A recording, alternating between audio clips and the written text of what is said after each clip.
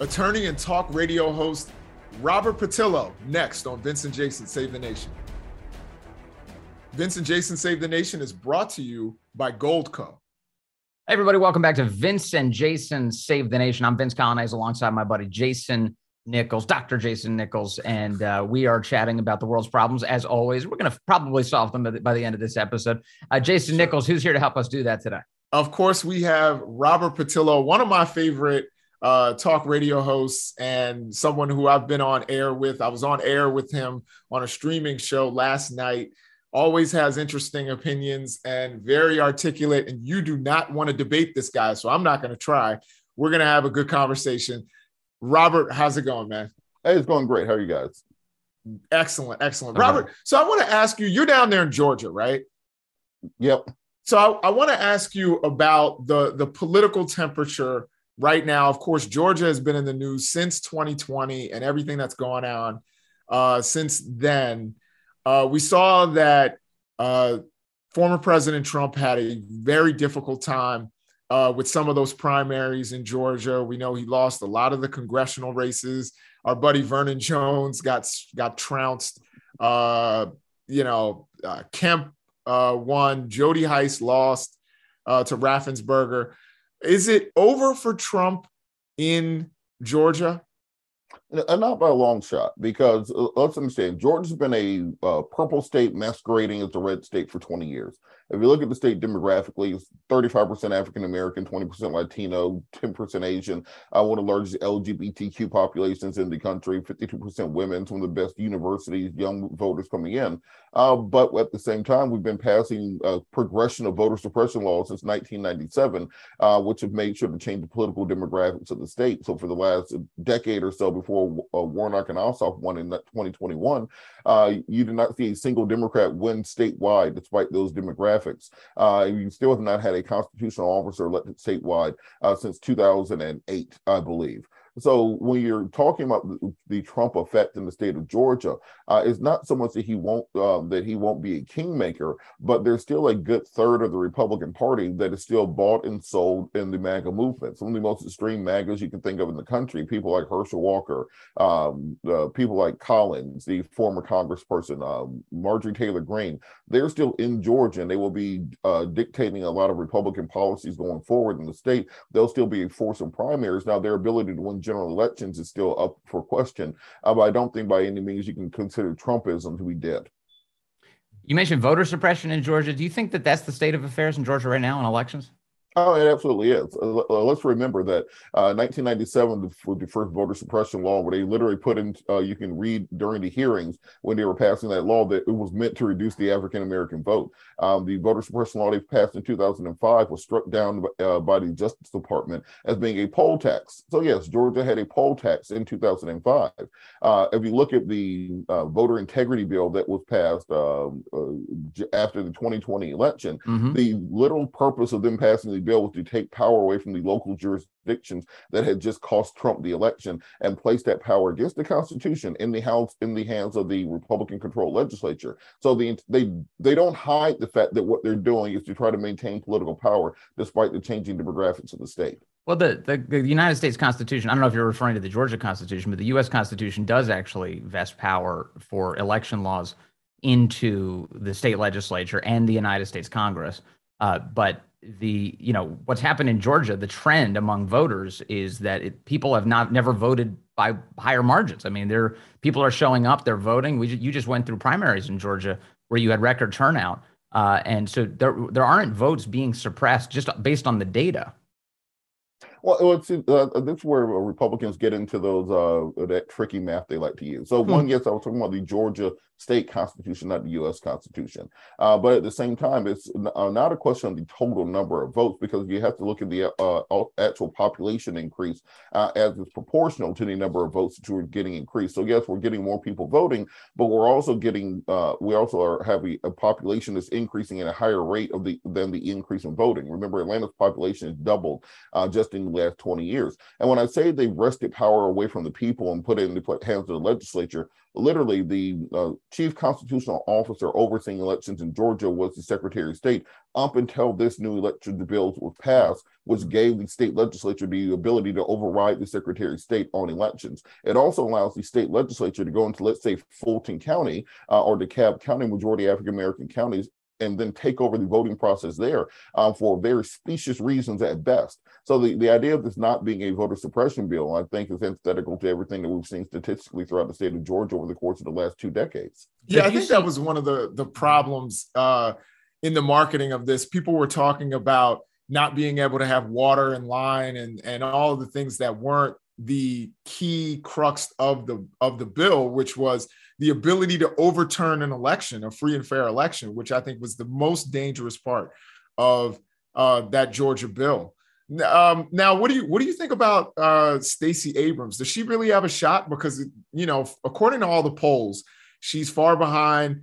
And of course, Warnock is looking like he could actually pull it out.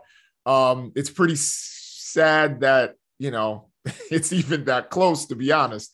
But looking at the Stacey Abrams race, she's become a big celebrity. She's somebody who I actually wanted to go and be the vice presidential nominee at one point. And I know that when I went to the debates that were at Tyler Perry Studios in Georgia, the Democratic debates, she got the loudest applause, louder than John Lewis at the time. Like, the crowd, when she stood up, went absolutely bananas. But that's not translating to these polls, which may not take into account the voter suppression that you're referencing. So what do you think's happening there? Does she have a shot? Or is this Kemp State? No, she doesn't have a shot. And then also, yes, this is Kemp State. Governor Kemp. I'm sorry, just to be clear, Robert, did you say she does or does not have a shot? Does not. No, she does not have a shot. Governor Kemp has put the state in a position to have an $8 billion surplus after his first term in office.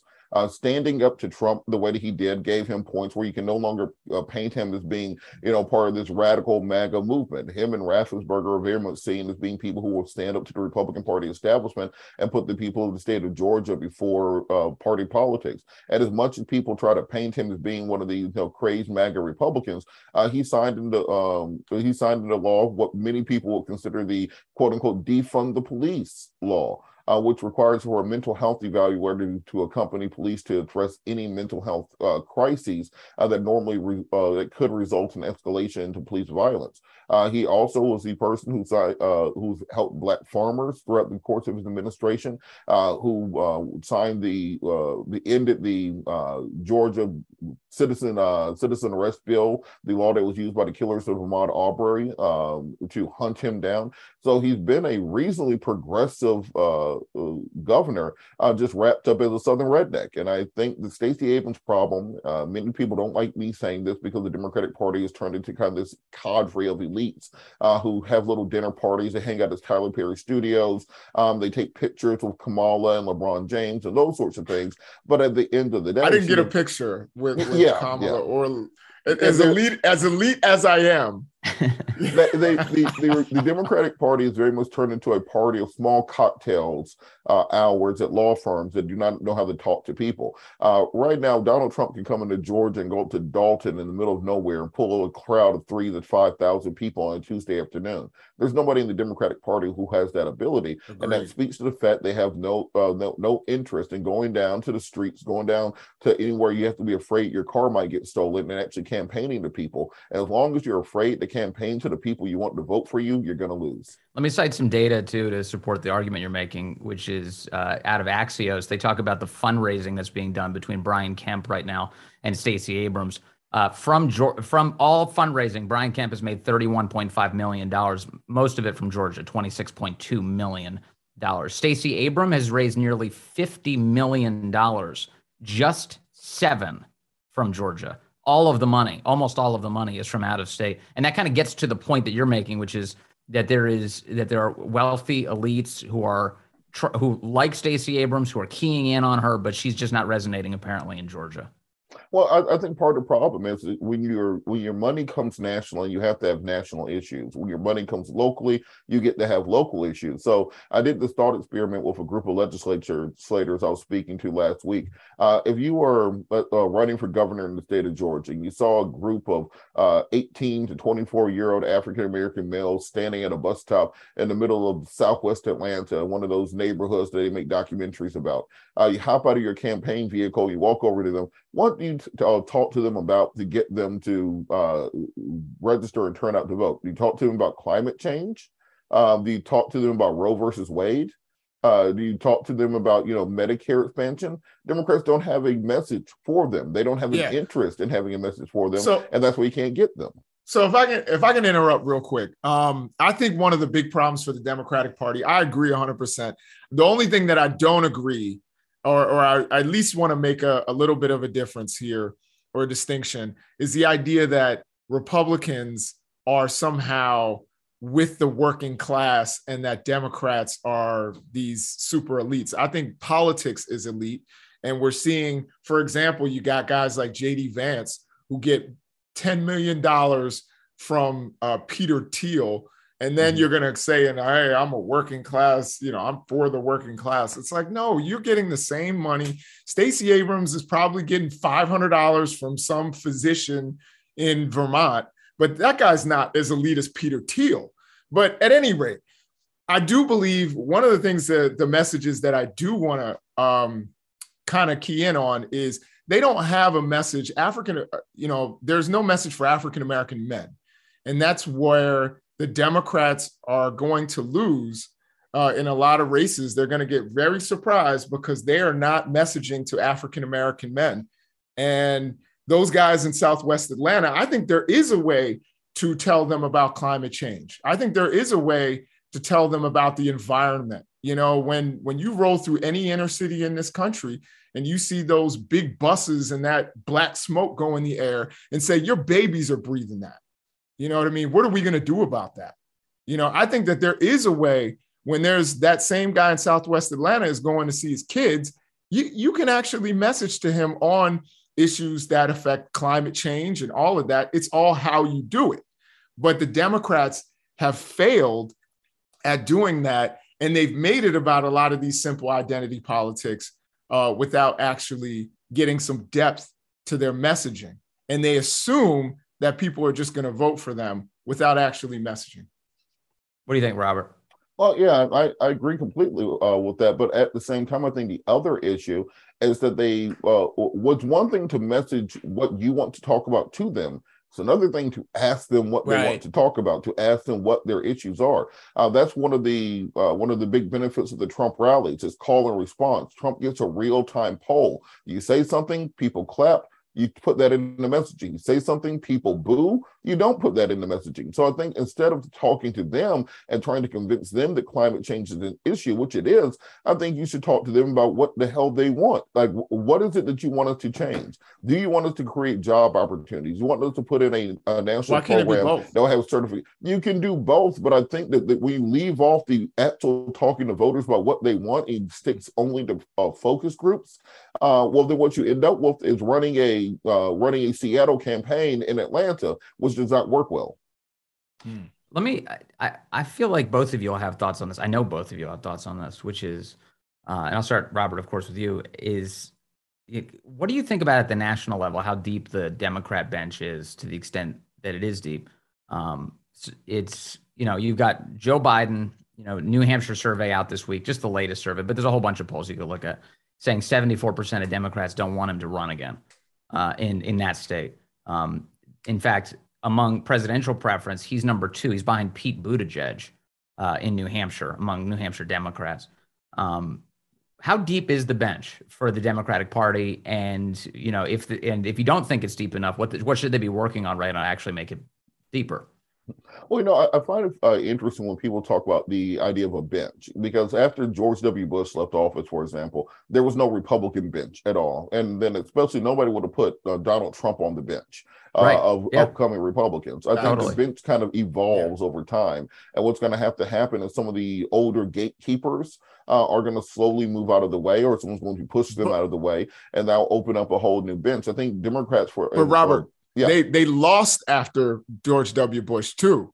You know what I mean? This is true. This is true. So you gotta remember that. Yeah, I think what happened is that you saw the establishment still trying to hold power for a while, and then once they saw Hillary running, they said, we're not going to win anyway. Let's just let anybody run. And that's how Trump kind of arose. I think something similar might have to happen for Democrats, where you stop running the oldest, whitest guy in the room and just hope he can be a consensus builder. And you actually take into consideration some of these quote unquote radical ideas that are supported by 80 or 90% of the American people. If you look at Biden's poll numbers, Biden could do like 3 things this week and double his poll numbers, basically: marijuana decriminalization, student loan cancellation, and executive order on climate change. And everybody will say, wow, that was a great idea. Why didn't he do that a long time ago? But for some reason, they're unwilling to do those things. I know things that they campaigned on. And Democrats have this bad habit of just saying, hey, look, I didn't do anything that I told you I was going to do. You used to definitely vote for me, because if I had a bigger majority, I could continue doing not a damn thing for you. And that's definitely like what you voted for.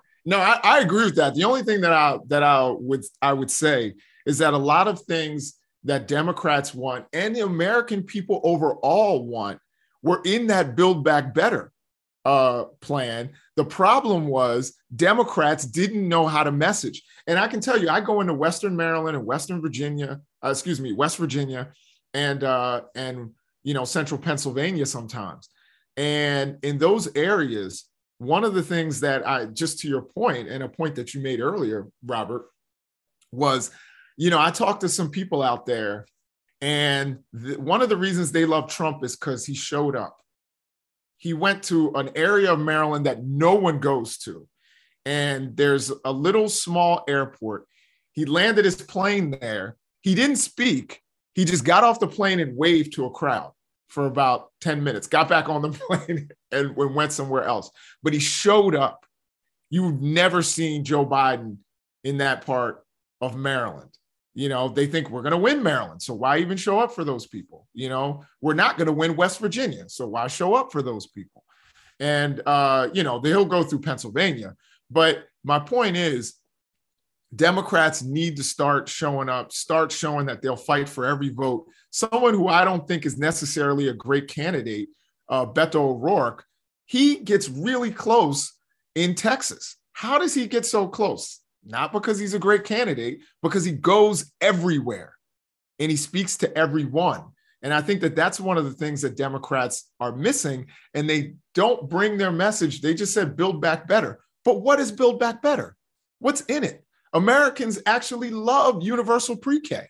And if you had framed universal pre-K in the sense that not only these European countries are doing it, but you know who else is expanding their pre-K program? China. China's going to be better educated than us because they're expanding their program. So is Russia. So our adversaries are doing this, and they're going to surpass us, just like they're surpassing us in other ways. So there's a way to frame this that I think even Republicans would get along with, but Democrats just don't do a good job at getting out of there and messaging to the entire American people. And then they hired the 2 worst communicators in the party to be their leadership. Well, to that point, I find it interesting. Let's just take a very an issue that people are talking about. Let's talk about the border. This is just an example. Sure. The way that Democrats would message to border is they would say, well, we need to have multilateral talks involving the other nations within our sphere of hegemonic power, also about creating a pathway to citizenship while expanding our guest visa program, streamlining the program for amnesty across the southern border, fight the war on drugs and human trafficking in order to create a bilateral agreement that will both secure the border and create the metrics for economic growth going forward. The Republican answer to that would be wall.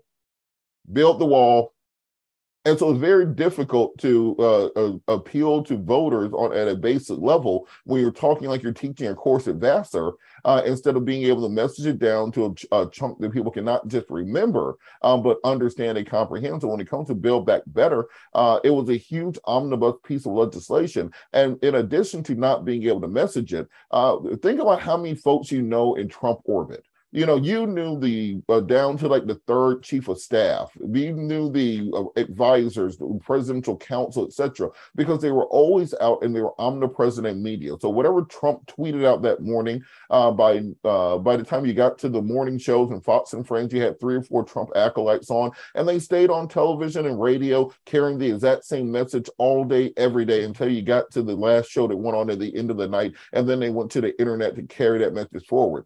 Who does that on the Biden side? Who are the top surrogates for Joe Biden? If you turn on the Tonight Show or late night shows, those sorts of things, who from the administration can go on and hold a conversation? Who are the consistent faces that are going to always be on the president's side? It seems you see more Democrats criticizing Biden on television than actually supporting him. It is very difficult to build a movement around it when you don't have people who are actually cheerleading the administration. Yeah, no, and you know, it's funny, we've spent the last 20 minutes I don't know if I'm a Democrat, but to, I guess, Democrats criticizing, you know, Democrats while Vince sits back and smirks. You know, I definitely think that Trump is a media guy. He loved media. He loved cable news. He's somebody who was watching all the time. And these people also wanted to impress Trump. If I go out there and I go on Newsmax or Fox News or News Nation or any of these right-wing networks, or even, you know, the crazy right-wing Daily Caller, you know, you know, no one from the Biden administration is going to call me and say, good job. You know what I mean? Like, I think that's honestly part of it. Not for me, you know, well, you personally, know, but I think that like the Trump people knew when they went on air and they defended Donald Trump, that they were going to get some sort of like, you know, you could have access to the president. You know, you were going to get a pat on the back if you did a good job and you went on CNN. And that's the thing. Pete Buttigieg, reason people want Pete Buttigieg is because Pete Buttigieg goes into right-wing media and never loses because he's a really good communicator and a really good debater. If I can jump in here, there's a problem, I think, when this, or just listening to your talk, but I think broadly when I hear criticism around the left, which is like, well, the message is the problem. Like, you know, when Obama went to the White House, a reporter stuck a microphone in his face and was like, basically something about like, hey, what's going to happen in the midterms? It seems like things are going poorly. And he said something to the effect of, we've got a great story to tell. We just have to tell it better. That was basically what he reacted with, and he walked away from the reporter. He made it into like a messaging issue. It's a messaging issue. If we just fix the messaging, people will like us more. And I think, honestly, voters, they can smell out when they're being spun. They can sniff it out when you're talking a lot and you're trying to say, and you're actually doing very little for them. And so, as Robert, when you were laying out kind of like the Democrat messaging around immigration, you know, root causes, multilateral, stop human trafficking, kind of like, it's not just Byzantine. It's not details that people are getting lost in. It's that they know what's actually happening, which is that millions of people are pouring into the country. And nobody likes that. Like, you ask anybody, like, nobody likes that. It's a totally disorderly system. You know, it doesn't matter what your politics are. You know, you might quiet it more based on your politics, but you don't like that situation. And, you know, and there are a lot of people being exploited in that process. The drugs pouring across the border, the human trafficking that's going on. It's just a lot of misery. And there's not a lot of evidence that the Biden administration has the courage to fix it because they seem to be okay with the status quo. Or at least they're concerned about their leftward incoming so much that they don't want to be seen as, you know, as locking down the border and hammering it. I mean, you talk to people coming across the border. Hey, why are you here? Biden. That's what changed. Biden. And they'll say it. It's not, you know, it's not a talking point. It's just a basic thing. I didn't come during Trump. I knew I didn't have as much of a chance. Although many people did come during Trump. Don't let anybody get fooled. Yeah. A lot of people came during Trump. But also during Biden, it's people have an expectation, and rightfully so, because they're going to succeed. That they're going to get into the United States and they're going to be able to stay. So this isn't as simple as, well, it's just the messaging. You know, Republicans can say that they want to secure the border, or in your words, wall, and Democrats talk too much. No, it's that Democrats aren't doing shit to fix it. That's the primary issue. The messaging, yeah, it's good to have a good message, but you got to have a good policy first. Well, the issue of policy, let's remember, Republicans don't want to fix the border either.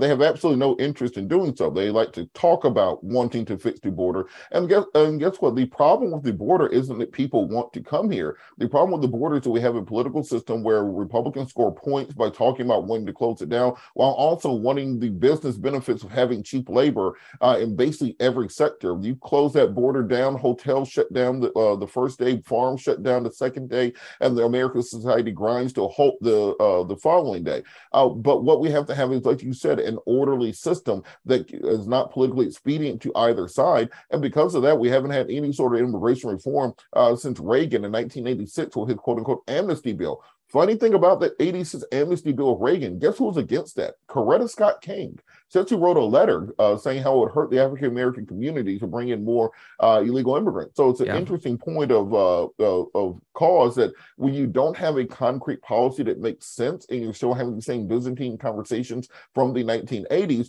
you end up with basically the perfect political soccer ball that people can kick back and forth without ever having to do anything. We had compromises on immigration in February 2018. We had another one in 2015. We had another one in 2013 that could have been signed off on that would have fixed the problem, but neither side had the political interest of doing so.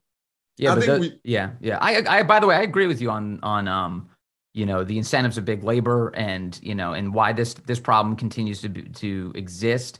And of course, the influence they wield, not just among Republicans, but among Democrats too, that produces a massive roadblock to fixing what is obviously a problem. And once again, it's the American people being fundamentally ignored. This is just a basic sort of populist issue, right? I mean, you talk about the demographics in the United States. Why is there a massive realignment going on right now? Meaning not just between Democrats to Republicans. I'm talking about just depolarization among races, especially. It's because people are so dissatisfied with the system. They're pawing everywhere for answers, and they're saying you're not serving me. I'm going to the other guys. And you're seeing it especially in border communities where Latinos are now voting in majority Republicans because they want security. I mean, there's something super interesting going on, and Washington is basically ignoring it. No, I agree with that 100%. The only thing that I will say, everyone, a lot of my Republican friends keep talking about Mayra Flores, and I just want to be clear that she won in a special election where 7% of eligible voters voted. So we really don't know that was a huge realignment. Now, again, I will agree with you that I think more. But look at 2020. Just look at the 2020 presidential. Look at 2020 exit polls. I'm not disagreeing with you, Vince. I'm just making the point that don't reflexively think as Mayra Flores as some sort of fluke, because we've got a big pile of evidence behind it that says, okay, there's something very important going on. And I think one of the problems, and again, because we have in the White House one of the worst communicators, and he's lost his fastball even more recently, over the last 5 years or so. But one of the things that he said that was correct, he just said it in an incorrect way, is that Latino communities are very diverse. So I think this idea of this overarching Latino identity and Latino community is a bad way of looking at it. Cuban Americans have always been Republican. Venezuelans have largely for a long time been Republican. Puerto Ricans and Dominicans have largely been Democratic and still are. Mexican Americans. So, but we are seeing those border communities who are frustrated, starting to look for other answers. Now, I will say, I do agree with the administration that you have to, if you want to solve this problem. He mentioned 1986. So we're 4 decades in now to talking about immigration. If we want to solve this problem, you need to look at root causes. Like, that is one of the things. If I have a leak, I can't keep putting a bucket down. If I want to stop the leak, I've got to find the source of the leak. And one of the things that we are seeing when you look at the migration, yes, people say they have a better chance of getting in, but why did they leave in the first place? But if you keep cutting checks, economics, but climate Jason, change. If you keep cutting checks to your insurance company and your leak continues and they say they're not going to cover it, then that's a big problem. That's what we've been doing in Central America. We've been dumping money into Central America for decades, and we have not actually gotten a resolution because we keep saying, oh, it's the root causes. But we've been doing, I don't agree that we've been going after root causes the entire time. But I will say this, we've been doing it the wrong way. There are things that we need to deal with. Climate change, political corruption. You don't dump money on politically corrupt people. I agree. Because they'll do corrupt things with it. I agree. So there are a lot of those things that we need to deal with if we want to keep these people off our borders, or else we'll be talking about this in 2032 and 2036. I think that we'll continue to talk about these things. And at that point, Robert's still going to be waiting to jump in. I'm just kidding. Go ahead, Robert. Well, no, because the funny, what I think the biggest issue with immigration is us not reframing the issue. We still talk about it from this very weird 1980s. It's a problem that people want to come here. No, the problem is that we have an organized way for people to come here. The only way, the reason America does not have negative population growth is because of immigration. The only reason America still has a service sector is because of immigration. The only reason America still has a manufacturing and a agricultural sector is because of immigration. Look at other nations who don't have the same immigration problems as us. Japan has a graying population that's going to come to a cliff in the next couple of years. There are not enough young people, and the young people aren't having sex. Look at China and their one-child policy. Now they're realizing the problem with that is you have more old people than you have young people, and the young people can't support the old people as that boomer generation gets too old to actually be able to continue in the workforce. We're seeing similar issues in India. So we talk about immigration like it's a bad thing, like it's some kind of virus coming in, instead of seeing it as the lifeblood of America, is because for some reason there are groups in this country that are very afraid of demographic shifts. That's actually, if you go back to the Mexican-American War, the only reason we did not annex the entirety of Mexico was because of the fear of demographic shifts, that you will have a majority Mexican population in America that will lead to social unrest. We still have that exact same policy right now, instead of just saying, look, let's bring more people in the right way because that's the lifeblood of America. Yeah, I don't really know of anybody who thinks that immigration itself needs to be ended entirely. I think it's the debate, at least on the right, is about how much legal immigration we should have at any one time. And so for any normal functioning country, you have to have, some limits on immigration. You have to have people assimilate. You can't have the whole planet come at once. That's completely destabilizing. So there has to be, some appropriate rate of flow into the United States of America. The people who are criticizing, I think, on the same basis you are, which is illegal immigration, the disorderly system. And it's not really, we probably shouldn't even call it immigration, although physically that is what happens.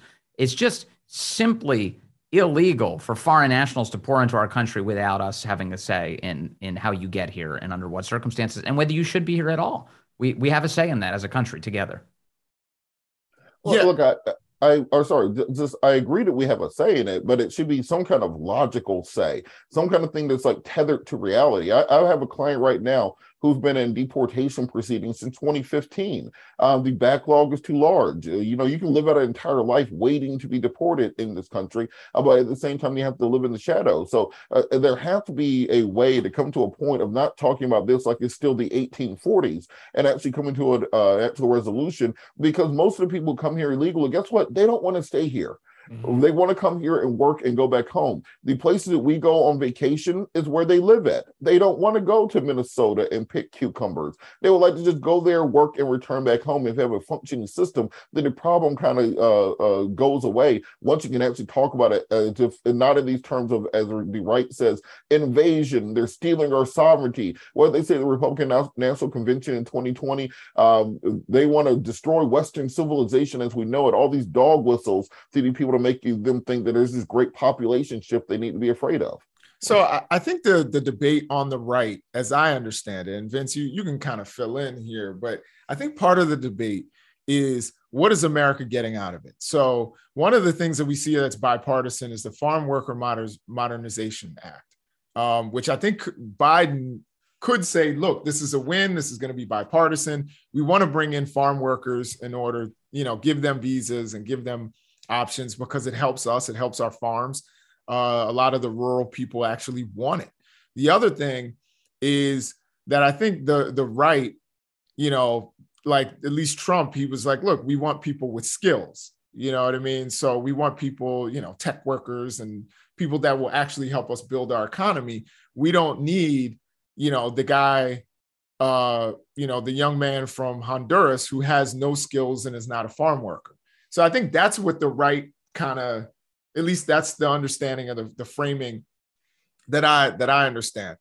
I think the thing with immigration that we need to understand is if we really want to solve this problem, it doesn't start at the border. And if you just do that, you need the cooperation. I think one of the things Vince and I have agreed on is that, many people on the right were saying, hey, well, if you want asylum and you have an issue in Honduras, then why aren't you getting asylum in Nicaragua or in Guatemala or in Mexico before you actually get to the United States? You have other options. I think one of the things we do need is stable governments in the Northern Triangle and in Mexico. And for people to be able to, if they have to leave wherever it is they are, we need cooperation from those stable governments where not everybody has to come to the United States. But I think that there are a lot of workers that benefit our economy. This is why, I consider myself to be pro-immigration, is because there are a lot of those people who actually help us and help our economy. And they've already done several experiments where they try to get Americans to do farm work for the wages that farm workers work for. It's not that we're lazy. It's that those wages aren't, something that, American citizens want to work for and do that kind of work for. So they've done experiments in North Carolina where, they tried to get people to do that work for that amount of money. And by the end, they have no one left. Yeah. So the status quo is that we perpetuate a system where we have an underclass that we're paying poverty wages in order to do that work. It's like, that's awful. So my point is this, simply that should be fixed. Also that, these Central American countries, although the current iteration of this immigration crisis did begin with the Northern Triangle countries, that's not where we are anymore. Now it's people from all over the planet who are coming across our border. And it's the Mexican cartels who are being enriched in this process. Right now, that industry, according to the Department of Homeland Security, is a $13 billion a year industry the cartels are generating. And that's just their human trafficking operations, bringing people into the United States. So let me ask you this. Do you think that, and actually both of you, Robert as well, and then we probably should, close it down here. But what do you think that Haitians, with all the political upheaval that they are experiencing, that they should get political asylum here in the United States? Well, if you're starting with me, yeah, because I'm Haitian, Haitian American. And, I didn't know that. Yeah, and so at the same time, nothing has happened in Haiti for the last 250 years without the imprimatur of the United States of America, be it the embargo put on them by Thomas Jefferson, or the invasion of them by Woodrow Wilson, or that time that President Clinton invaded, or that time that President Bush kidnapped the president and dropped him off in Africa, or that time when Joe Biden was president and the president of Haiti mysteriously got assassinated and everybody just seemed to not know what was going on despite all the DEA agents and having to be in Port-au-Prince at the same time. So this idea that America is not significantly, or if not completely responsible for the quote unquote political upheaval, because whenever any kind of leader arose in Haiti the U.S. was against, they mysteriously either died or went missing or were deposed. So I think, yes, America does owe the Haitian people and many other Central and South American countries for their meddling over the course of the last couple of decades. All these countries want is self-determination, and they're not allowed to have such because what's in America's best interest is not always in the best interest of the countries in their sphere of hegemonic power. So yeah, I'll table the question. I'm sorry, I won't give you an answer, because my thinking on this is basically, Jason, that we need a basic threshold for how much chaos in anybody's country indicates that they are entitled to asylum in the United States. I don't know what the answer to that question should be.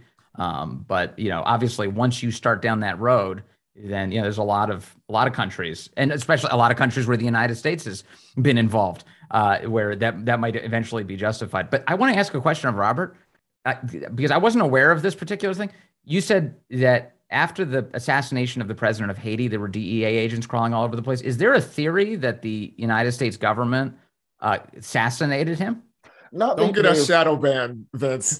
No. I mean, when he just was like, man, Biden's president, the Haitian president was killed. DE agents were everywhere. I'm just asking questions. I thought it was a Central American. There were Central American guys that went in there. Yeah, it's an interesting thing where you had a combination of Haitian gangs led by the G7 and their leader, Jimmy Barbecue Devalier, who was working alongside a Florida businessman. His name was Duvalier?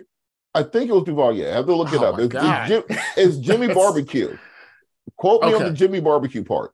There were also Colombian mercenaries who had gotten through, despite the fact that those waters are patrolled by the U.S., who carry out the assassination. Also, the fact that, all the security guards are alive and the president's dead is always really iffy. For things, that's usually not a good sign, where there's no gunshots except for the ones that went into the president. So there's all kinds of theories out there, but generally speaking, when something happens within the sphere of hegemonic control of the United States of America, 90 miles from one of your states, you have a serious international incident, you hear more about it than we heard about it in U.S. news. It kind of bubbled up for 2 days and then evaporated completely. So when we talk about political unrest within the region, the U.S.'s fingerprints for the last 75 to 100 years have always been on it. I think many people believe that currently. But don't you think like part of this with Haitians is because, and I,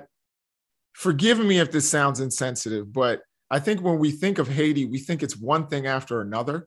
Like Haiti is always experiencing some sort of upheaval, tragedy, natural disaster. That's what desensitized the American media to Moise's assassination.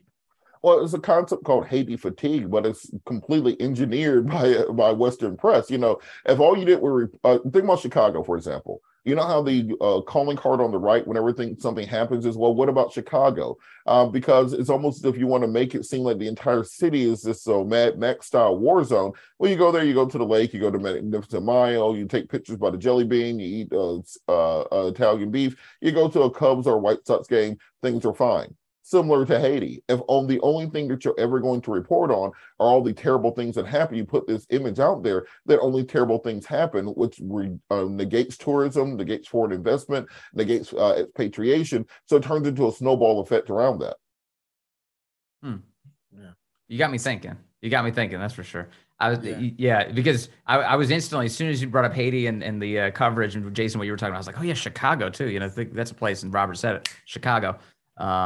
Man, I want to see things turn around. I think, Chicago is one of those places where is, all of these cities that the right likes to mention, a lot of times they're actually some of the safer cities. They can make like good arguments about other cities, but let's Chicago, not get crazy. There are definitely dangerous areas of Chicago. Sure. Chicago, what city aren't there dangerous areas in? No, I know, but Chicago is one of, there are areas of Chicago that are more dangerous than a lot of third world countries. And that's not just like the right saying it. That's like Lori Lightfoot, the mayor of Chicago, saying it. There's definitely gun violence in Chicago. But I would say there are parts of the country, that are, again, and a lot of times they make this a partisan thing. And I don't want to go through all the talking points of like the Republican cities that are just smaller, but have, higher rates of violence and murder than you would find in Chicago. Those areas are desperate. And that's an argument that I think the populist right, if you really are a populist, you will talk about the poverty there and the situation, the economic situation. And those are not you are, I'm talking about just in general. Right. But, the populist right, if they're really concerned about those areas, don't throw them and kind of dehumanize it. Talk about the poverty, talk about the desperation, talk about the education there, and come up with solutions rather than using it as a talking point. But poverty, and Robert, you may know on this, but like I think we talked to Zed Jelani a while ago. There are people out there that have looked at this. Poverty does not have a direct correlation with violence. It's disconnected. You can find very impoverished areas in America that are not violent at all, very safe communities. And then you can find very impoverished areas that are very violent communities. And so poverty, you're right, that is, as both of those issues in isolation need to be confronted aggressively. And just kind of to that point, and kind of tying together Chicago and the conversation on immigration, the big thing that ties both of those together is the U.S. policy on drugs. That is Mexican drug cartels, they're delivering the one good that you can sell in America for 80 to 1,000 times their production costs that Americans like to put up their noses and into their veins. And at the same time, the violence in Chicago and many other urban areas is turf wars for gangs in order to sell those same narcotics. Just as we saw the mob and Al Capone back in the 20s, you end the prohibition, you end the economic incentives. If you can just go to Walgreens and buy the drugs you want, well, you've now cut the Northern Triangle out of the entire equation. If you no longer have to, vice lords and bloods are no longer fighting over who gets to sell a certain product in a certain area, well, now you've taken away the economic incentive of that, and you can use that money towards community development, because you have housing issues in many of these cities. You have transportation issues. You have access to food issues, access to education. And so all those things kind of trace their way back to this draconian war on drugs we've been losing for the last 75 or 80 years. But for some reason, we don't want to address that, because that actually solves many of the underlying issues we have in America all at once. You have one failed policy that causes so many other failed policies, but you keep that one going. Thomas Sowell had a phrase, and we've talked about it before, that there are no solutions, no policy solutions, only trade-offs. So when you make a decision like that, what are the costs of something like that? And I can't help but think that, I'm confident of it, that America would become sadder and more despondent in a world where drugs were legal and rampant. Because let me just give you one example. One example, and I'll let you respond. I'll do it quick. Which is, look at what happened at the opioid crisis in the first place. That was legally distributed Purdue Pharma OxyContin that was rocketing around the United States, and that induced the beginning of a horrific opioid crisis in the United States. Now that obviously it's complex, it's changed a lot since then, but that was the starting point for that. I worry that in a world where we legalize highly addictive drugs, we're going to crush the lives of Americans, and that's a dire trade-off in the environment you're talking about. Caffeine is a highly addictive drug. Alcohol is a highly addictive drug. Sugar is a highly addictive drug. At the end of the day, I don't know if the role of the federal government is to make those moral decisions for the individual. Right now, all of us right now. Wow. He's sounding like the right-wing person. Well, look at it. Sounding like the libertarian, the right-wing libertarian. Well, look, I'm in Atlanta, wherever you guys are at. None of us are more than 10 minutes away from being able to buy crack if we wanted to. And that's just the God's honest truth. If any of us really felt like it, we could probably find somebody and buy some crack or some heroin right now if heroin, we really felt like it.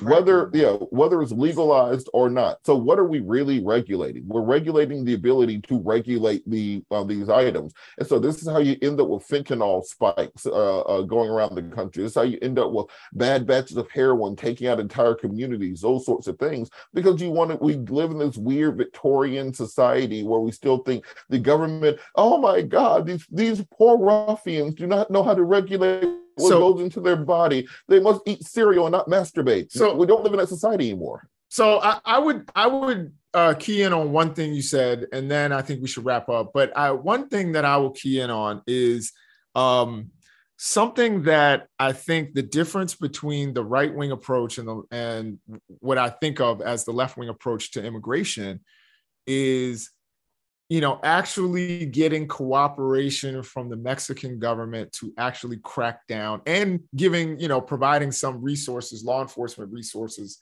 to crack down on the cartels, rather than just thinking about smugglers at the border. Because again, it doesn't start at the border. Like, it starts with the cartels and the drug cartels and the drug organizations, not just the drug mules. That's the same approach that we had with the war on drugs. Was we let the kingpins and the smugglers, go, but we got the corner boy, you know what I mean? And we put him in jail for 3 or 4 years. And that's not a good approach. You don't get the little guy and let the big guy go. You have to take care of these organizations and start to dismantle them.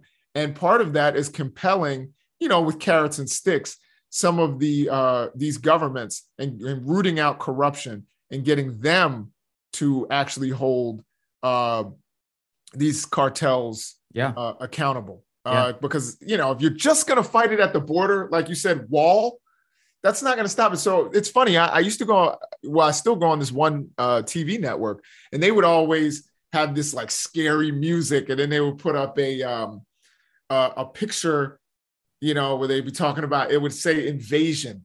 And they had these people climbing over the wall. And every time, I never said it, but I always wanted to be like, so isn't that graphic showing that the wall is ineffective? If you've got all these people, you're showing pictures of these people on top of it, climbing over it, like there's got to be another way.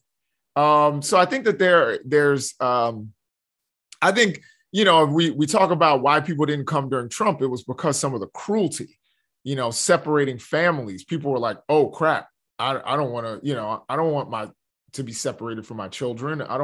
We separated almost 4,000 families, and 270 of them we still can't find their parents. But Jason, what you're talking about, that's what happened with the Trump administration with Mexico. So Trump threatened a trade war with Mexico, and Mexico said, uncle, not going to do that. So what they did was they started enforcing their own southern border. They started putting federal law enforcement on their southern border to keep people from flowing north through Mexico. And they agreed to the Remain in Mexico arrangement in order to try and bring down the amount of illegal immigration in the United States, because they don't want people getting so the end result was it did have a stifling effect on illegal migration into the United States. That's exactly what you're talking about, which is getting Mexico to address some of these. We still got Remain in Mexico. We still got that. We've still got Title 42. We've still got people but living in inhumane conditions. That's the other thing is whether these migrants deserve humane conditions or inhumane conditions. So I think that's part of this discussion. Robert, what do you think? And then we gotta wrap up because I gotta go to work. The job that actually pays me, Neil Patel. No, I'm kidding. Well, it's interesting because Trump gave a speech, I think it was yesterday, the Talking Points meeting in DC, where he talked about what his plan was to tackle homelessness. And he said, I want to purchase a bunch of land for cheap out on the outskirts of cities. And then I want to ship all the homeless people out there and build tent cities for them. That was literally his exact same plan on immigration, because all he did was just set up a tent city on the other side of the border. And the minute that there was a breach in the armor, everybody just came back. You're just pinning up the demand instead of addressing the actual demand. And when we talk about getting the Mexican and Central American governments to attack the cartels, that's like telling the American government to attack the big pharma cartel or to attack the OPEC or the oil cartel. Those are their funders. Those are the people that keep them in office. Often they are members of those organizations, and that's how they got into power in the first place. So I think instead of trying to tell other governments what to do, just change the American policy on drugs that is financing all of this. Take away the economic incentive, make it where people have to go get a prescription and get therapy, tax the hell out of it, and then allow individuals to make their own choice. If you decide you want to use drugs, go do it. That's your life. I'm not here to live it for you. If you decide you don't want to, then by all means, continue doing that. It'll be the exact same system we have now, just better and safer, and it solves the problems. I do think we need to root out corruption, because I think some of this is just human trafficking. It's not just about drug trafficking. So I do think we need to root out corruption in those countries and also attack, which the cartels aren't just involved in drug trafficking. They're involved in human trafficking. So we need to also do that. But I will say this, in terms of legalizing drugs, I'm open to that conversation. I'm down for that, actually. But I will say this, Robert Patel, I'm sorry, Patillo. I don't know why I said Patel. That's my Indian name. Thinking of another Patel that I know. Robert Patillo, I just want to say thank you. This was a riveting conversation. I enjoyed this so much.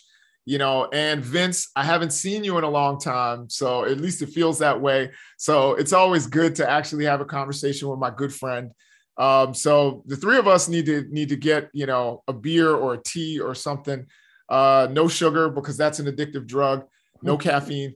But we definitely need to get together and have these conversations in person. I love having this discussion. So next time you're in DC, Robert, look us up and we'll all get together.